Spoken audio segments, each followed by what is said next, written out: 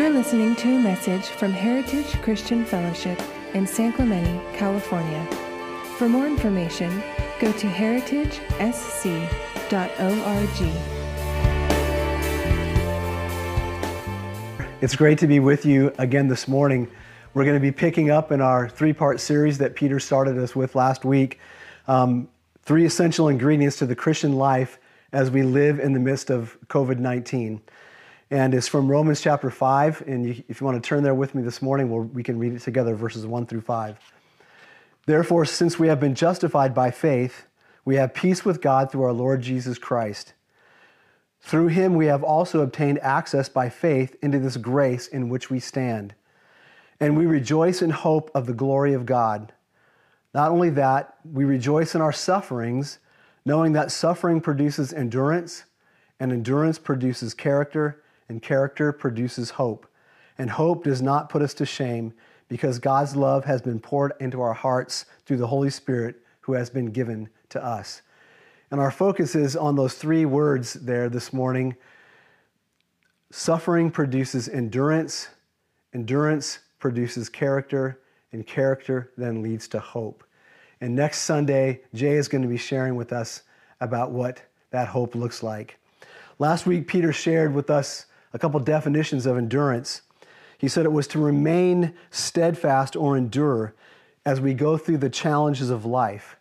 He also said endurance is being able to hold out under very difficult circumstances and to be able to endure a trial or situation.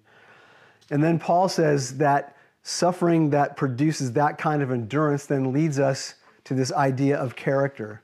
And what this means, we have to really look at the Greek word for this. Some translations translate it, I think, the right way, but it's dokime, and what that means is it means proven character. It means character that has come under a test, passed the test, and has come out on the other side as being authentic. And it's really, we could say it this way, proven character has been tested and found to be genuine, real, authentic. And then it's so exciting to see what that's going to do as far as how that produces hope in us. So one of the things I've learned, and as I thought about this message this week, is suffering, as it does these things in us, it reveals, it not only just proves our character, it also reveals our character, doesn't it? We find out who we really are. Suffering in our lives lets those little things come out. Our thoughts, our words, our actions, whatever. And so suffering reveals our character, and if we pass the test, it also proves our character. So that's kind of what we're going to be looking at this morning as we go through this. And I want to say that we're going to look at the life of someone from the Old Testament, because I thought, we could go through and try to do a study on proven character, but I thought, why not look at a guy and 3 of his friends who are with him, Daniel and his 3 buddies, as they're brought into captivity. They teach us about character, but they also show us what character looks like. And if I could say something to you this morning from my heart, I'd like to say this. Not only does this message that we're going to look at this morning have application to us as individuals, it also has application to us as a church. And that's really vital, and I really want to ask you to let that also be your filter as we go through these things this morning, individually and then collectively as a church. So we're going to look at Daniel, and just a quick backstory. The Jews in Israel haven't been living the way that God's called them to live. He's threatened them, he's told them these things are going to happen. And then one day he sends Nebuchadnezzar, and he goes and he conquers the land of Israel.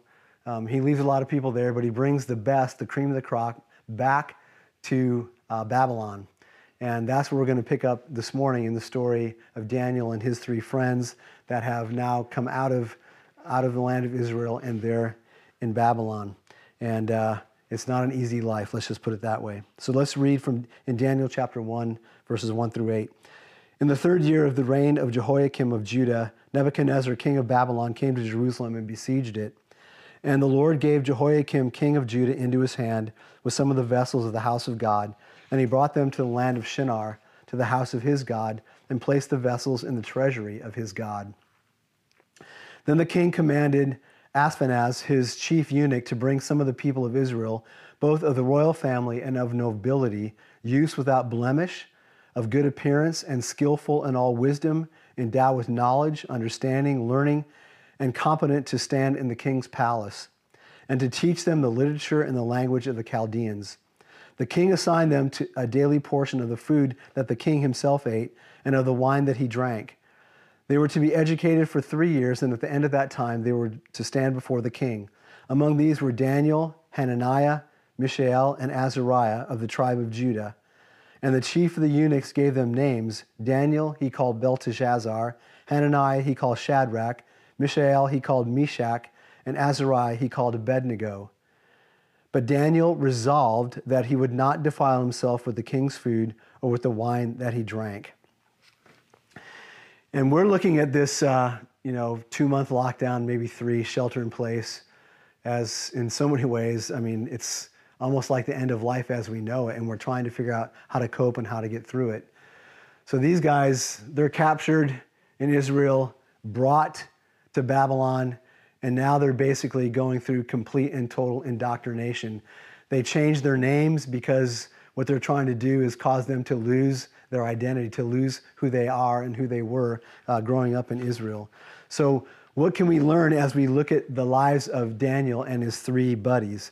And the first point, and I hope you write these down, but the number one thing is proven character means you hold tight to your identity. Suffering will always test our identity. It always will test, do we really know who we are, or will outside circumstances change that as things press in on us?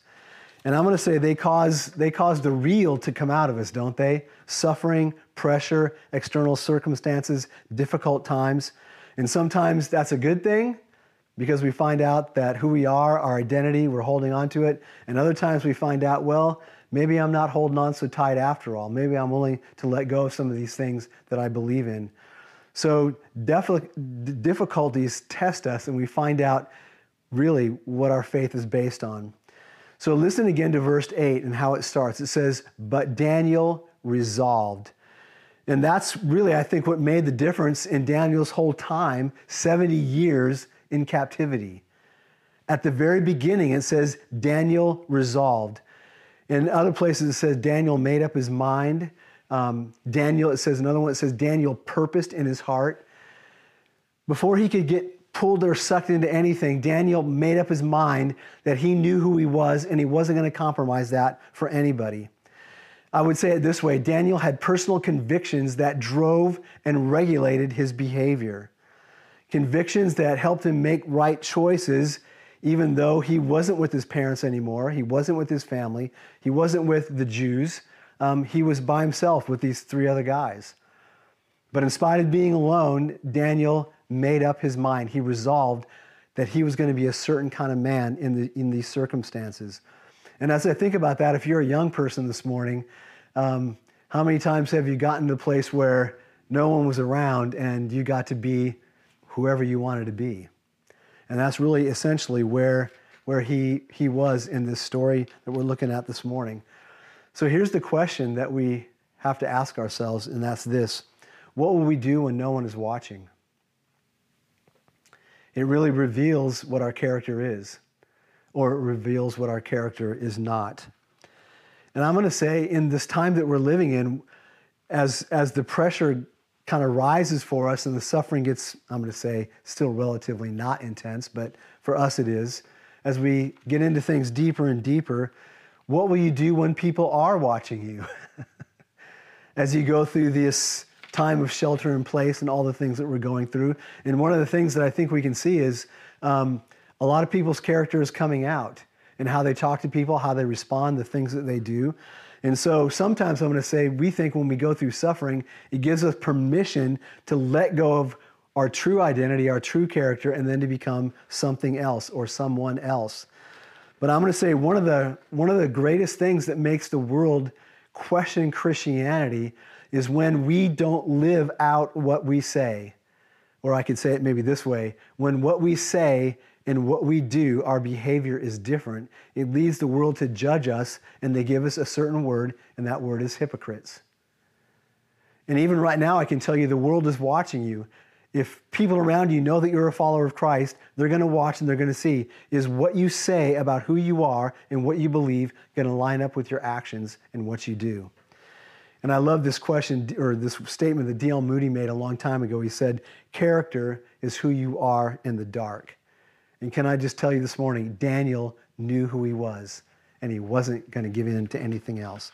So let's keep going. We're going to go to Daniel chapter 2, so flip over in your Bible.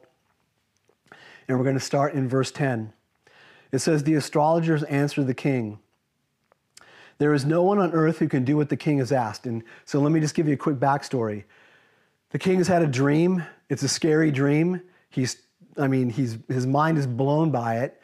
He pulls all of his astrologers and magicians and everyone's together, and he says, I want you to tell me two things. What was my dream, and what does it mean?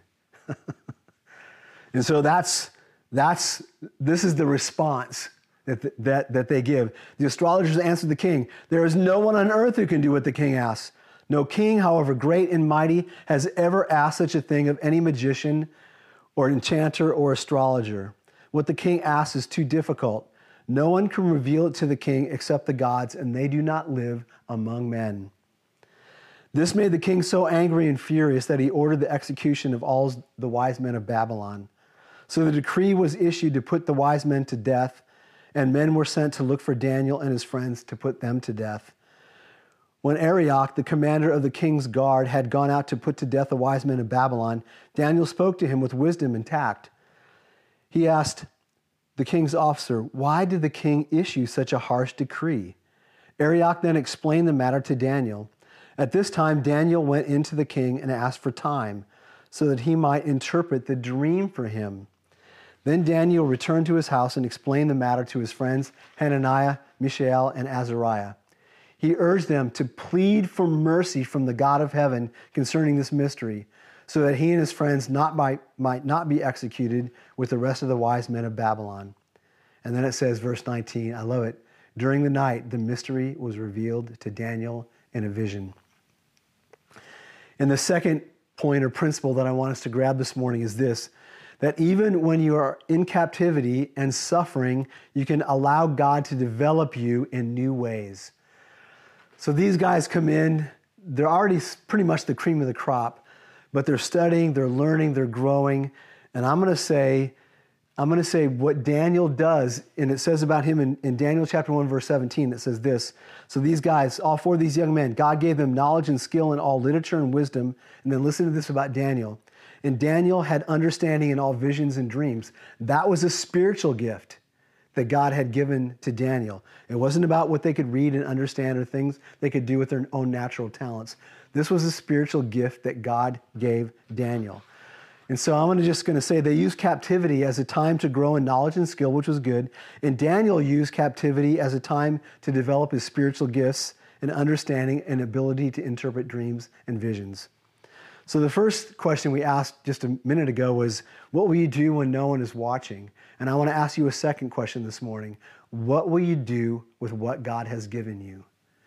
And that's both natural talents and supernatural gifts and abilities that God has given you, because he's given both of those things to you for a reason. And I'm going to say, as I've looked and talked with people during this time, a lot of people are using this time, I think, in a very positive way, and that's to evaluate their lives, to look at who they were and what they were doing before this whole shelter-in-place order came out. And a lot of them are making a commitment that when this is over, they want to live differently. They want to readjust their priorities. They want to live and do and perform their lives in a different way. And I'm going to say a lot of people that I've talked to are convicted that prior to this, they really weren't living their lives for God and for the Lord in the way that they should have been. Some of them have realized that they consume more than they give, that they're takers and not givers. And God is showing them that they've been given much, and now it's time to take that much and give it back, to use it for his kingdom, to use it to encourage and build up his church, and to help it become all that he wants it to be on this earth. And here's what I think. I think it would be a tremendous shame if when we went back to normal, our culture and also our society, that as Jesus followers, we went back to normal too. Just back to the same way that we were before all of this started. I think that would be one of the greatest travesties on earth. That we would, when we come back, my hope and my prayer is we're going to look differently than when this started. That you have this opportunity to begin to say, God, what have you given me? What natural things have you given me? Gifts, talents, abilities, and wisdom. What supernatural gifts and talents have you given me? And I want to use them afresh and anew to build your kingdom. And if you want to study about this, I can tell you exactly where to go. Go to Romans chapter 12. Go to 1 Corinthians chapter 12. In Ephesians 4, 10, and 11. And it talks about the office gifts that God has given us as his body. And you can begin right now to ask God, help me see and know what you've given me. And I know a lot of you have been Christians for a long time. And hopefully by now you know what he's given you. You know what your gifts are. You know the things, the supernatural deposit of his Spirit that he's placed in you that are gifts for you to use to build up his kingdom. And I'm going to pray that he's going to reveal it again to you in a powerful way. And that during this time, however long it's going to be until we're freed up in California, that you're going to ask God, show me how to use my gifts to build your kingdom here on this earth. And I'm praying that just as Daniel was determined to use everything that God had given him to bring glory to God and to bring his kingdom on earth, that you will do the exact same thing. Amen? So then the third thing that we want to look at this morning is proven character means you don't compromise no matter how bad things get.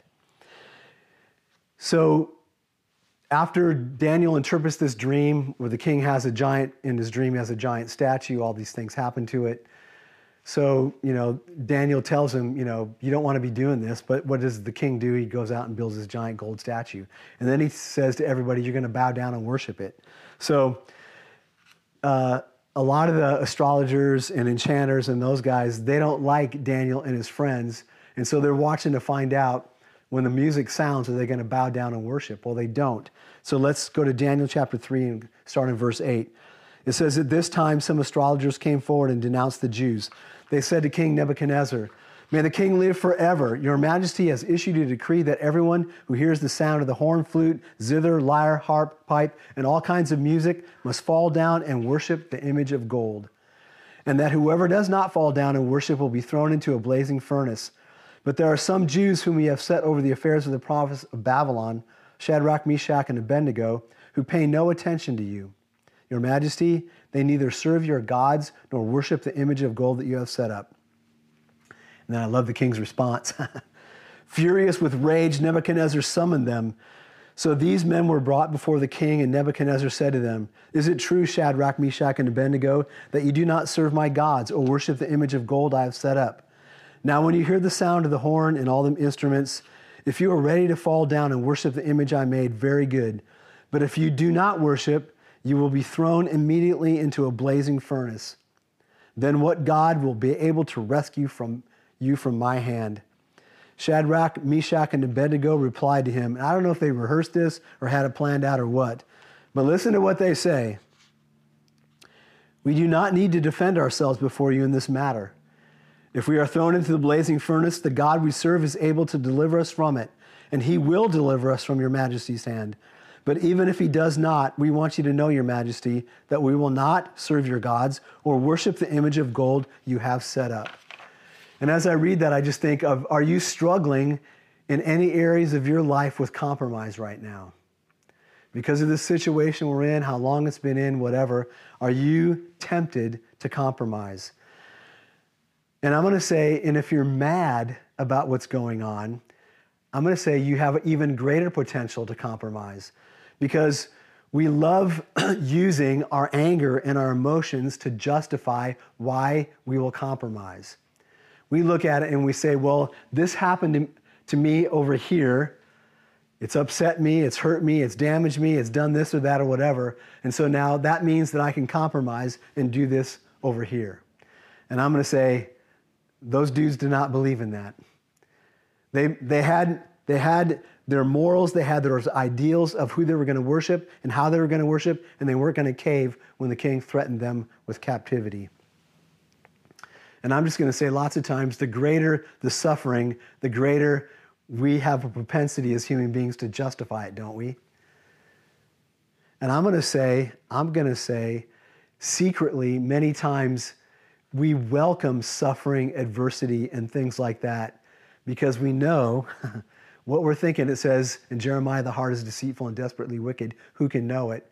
We know that we're going to use these things to justify things that we're going to do, compromises that we're going to make, decisions that we're going to allow ourselves to make because we ultimately want to compromise. We want to go our own way and we want to do our own thing.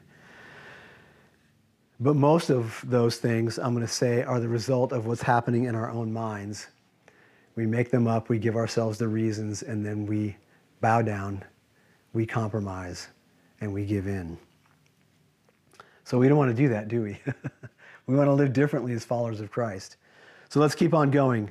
In Daniel chapter 3, this is what it says when they say they're not going to bow down. They hit the music again, and they don't do it. So it says in starting in verse 19, then Nebuchadnezzar was furious with Shadrach, Meshach, and Abednego, and his attitude towards them changed.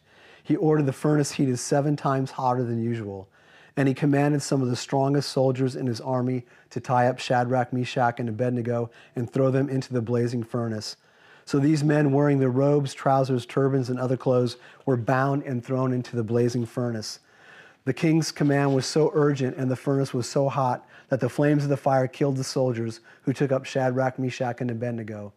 And then these 3 men, firmly tied, fell into the blazing furnace. Then listen to this.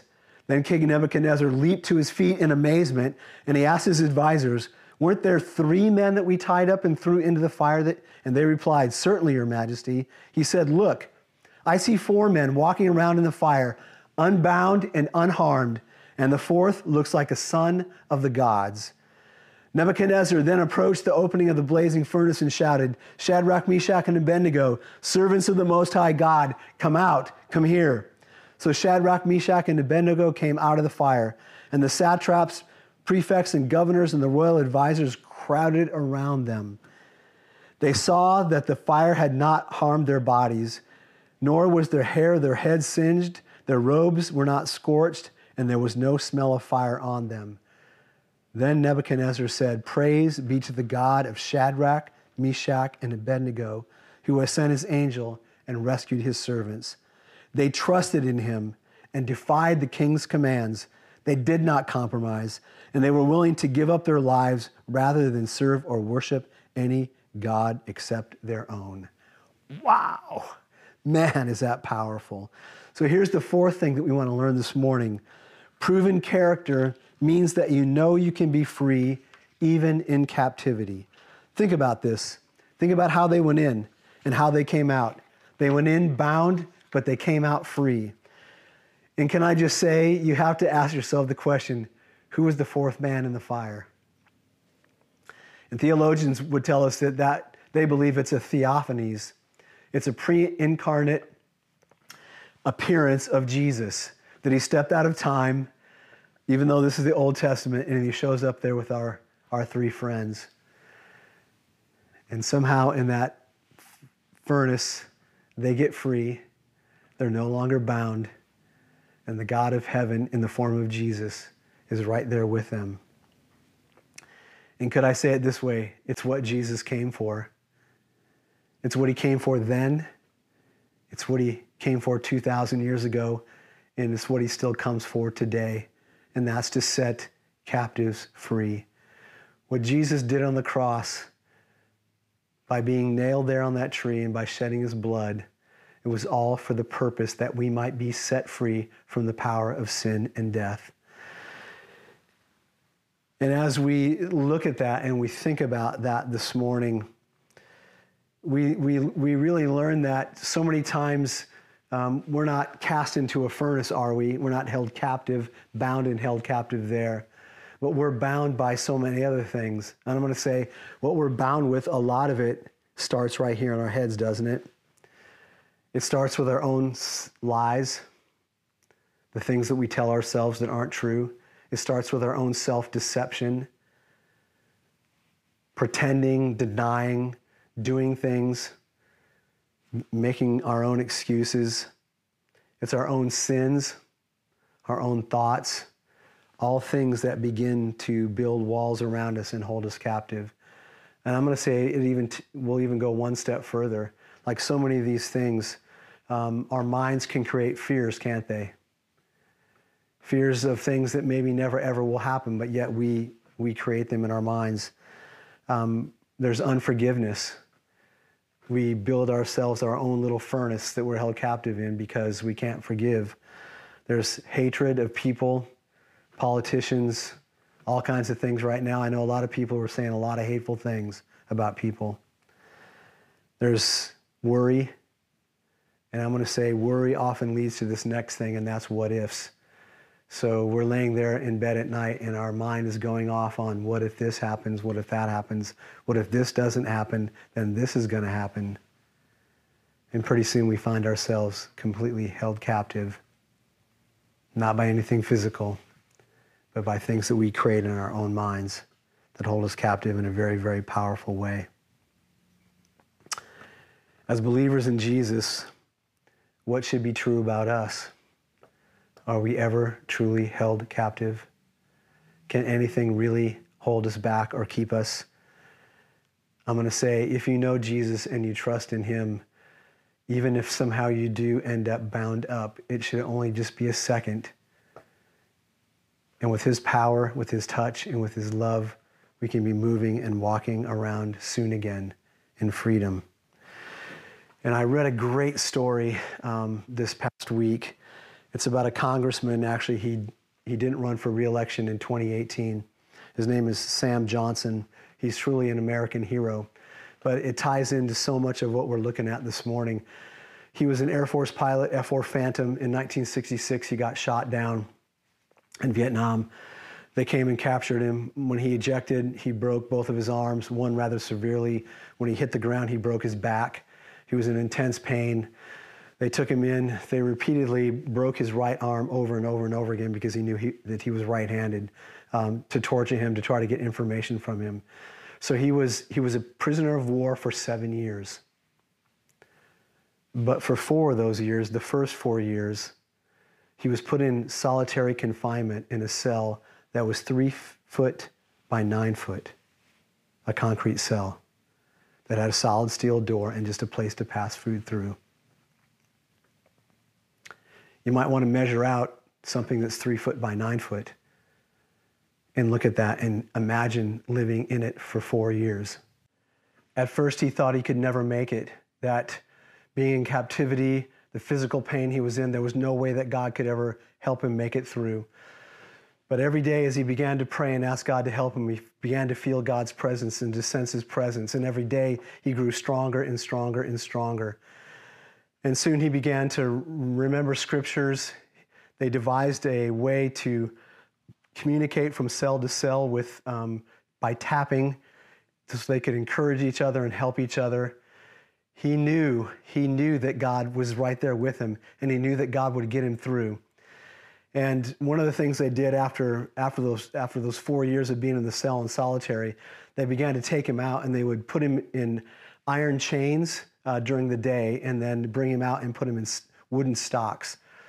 And he realized that the transition between the iron chains and the wooden stocks, when they put him in the chains, the swelling in his legs would go down. And then when they put him in the stocks, he wasn't in so much pain.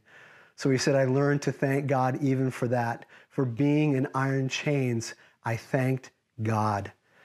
And he said over time, they gave us more freedom.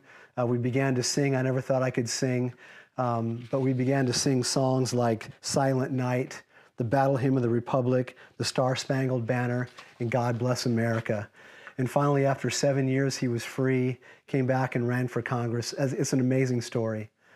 But he declared, he learned that even though he was a POW, that in Christ, he could be free.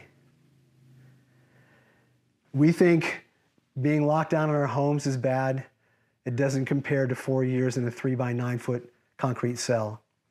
if God can help him get through that, God can help us get through that. That no matter what captivity we are in, Jesus is right there with us. He reaches down, he unbinds us, and by his very life, he sets us free. And this morning, we're going to share in the Lord's table. And so I have the cup and I have the bread. And I really can't think of any greater story to think about than this of here he is in captivity, but Jesus shows up there, right there with him. And there's a story, and it's from right around the resurrection, which we're not too far away from celebrating. And it's from Luke chapter 24. And just listen to this. Jesus, well, the two guys are walking on the road to Emmaus. They've lost hope. They're held captive by their own minds. They've given up. They think Jesus is gone. The whole thing is over. The hope that they had, all those hopes are dashed and gone. And then as he walks along with him, he asks them what's going on. They share their sad story. And then he says in verse 25 in Luke 24, he says to them, "How foolish you are, and how slow to believe all that the prophets have spoken. Did not the Messiah have to suffer these things and then enter into his glory?" And beginning with Moses and all the prophets, he explained to them what was said in all the scriptures concerning himself. As they approached the village to which they were going, Jesus continued on as if he were going further. But they urged him strongly, "Stay with us, for it is nearly evening. The day is almost over." So he went in to stay with them. Then it says that when they were at the table with him, he took bread and he gave thanks, and he broke it and began to give it to them. Now listen to this. Then their eyes were opened and they recognized him, and then he disappeared from their sight. They asked each other, "Were not our hearts burning within us while he talked with us on the road, and he opened the scriptures to us?" Then they got up and they returned at once to Jerusalem. There they found the 11 and those with them assembled together and said, It is true, the Lord has risen from the dead and appeared to Simon." Then the two told what happened on the way and how Jesus was recognized by them when he broke the bread. And they asked each other, "Were not our hearts burning within us while he talked with us on the road and he opened the scriptures to us?" Then the two told what happened on the way and how Jesus was recognized by them when he broke the bread. And my hope and my prayer for you this morning is I don't know where you're at. I don't know if you're feeling captive, if you're feeling like you're bound up, you're in a fiery furnace of trials and difficult situations. All I can say is my prayer is the same thing would happen to you, that your eyes would be opened and that you would realize that Jesus is right there with you this morning wherever you are. And I pray that as it says that Jesus took the bread and he broke it and said, "This is my body given for me. As often as you do this, remember me." And I just want to encourage you, remember Jesus. And may Jesus break through and be with you right now, wherever you are. And we receive this bread with thankful hearts. In Jesus' name, amen.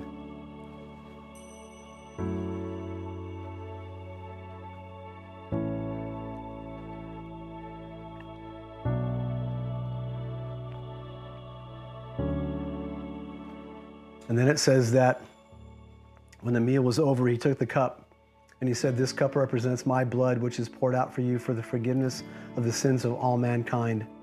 As often as you drink of it, remember me." And I just want to encourage you this morning, remember Jesus. Remember who he is. Remember what he's done for you. Remember that as you walk with him through difficulties and trials and struggles of this life, that as you trust in him and he gets you through, you will have proven character. So Jesus, we receive this cup and we're so grateful for it. In your name, amen.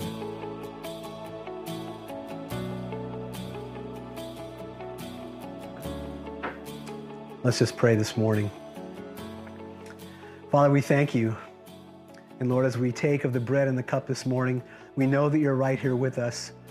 Not only do we remember you, but we see you. We know the truth that you said in Hebrews, that you will never ever leave us and you will never ever forsake us. So Lord, help us to be like Daniel. Help us to be people that we live out our word, that we don't compromise, that we know our identity, that we know that we can trust you in the greatest fire that we could ever possibly experience in this life. When the furnace is red hot, you're right there with us. You come and you set us free. and you bring us out and you lead us into beautiful things. So, Father, I just pray, Lord, for your people this morning. Be with them, bless them, encourage them, and help them to know that if they walk with you, they will have proven character, and that proven character will lead to hope. So, Father, we just say we bless you and we thank you, and we ask all this in Jesus' name. Amen. Thank you for listening. We hope you tune in next week. For more information, go to heritagesc.org.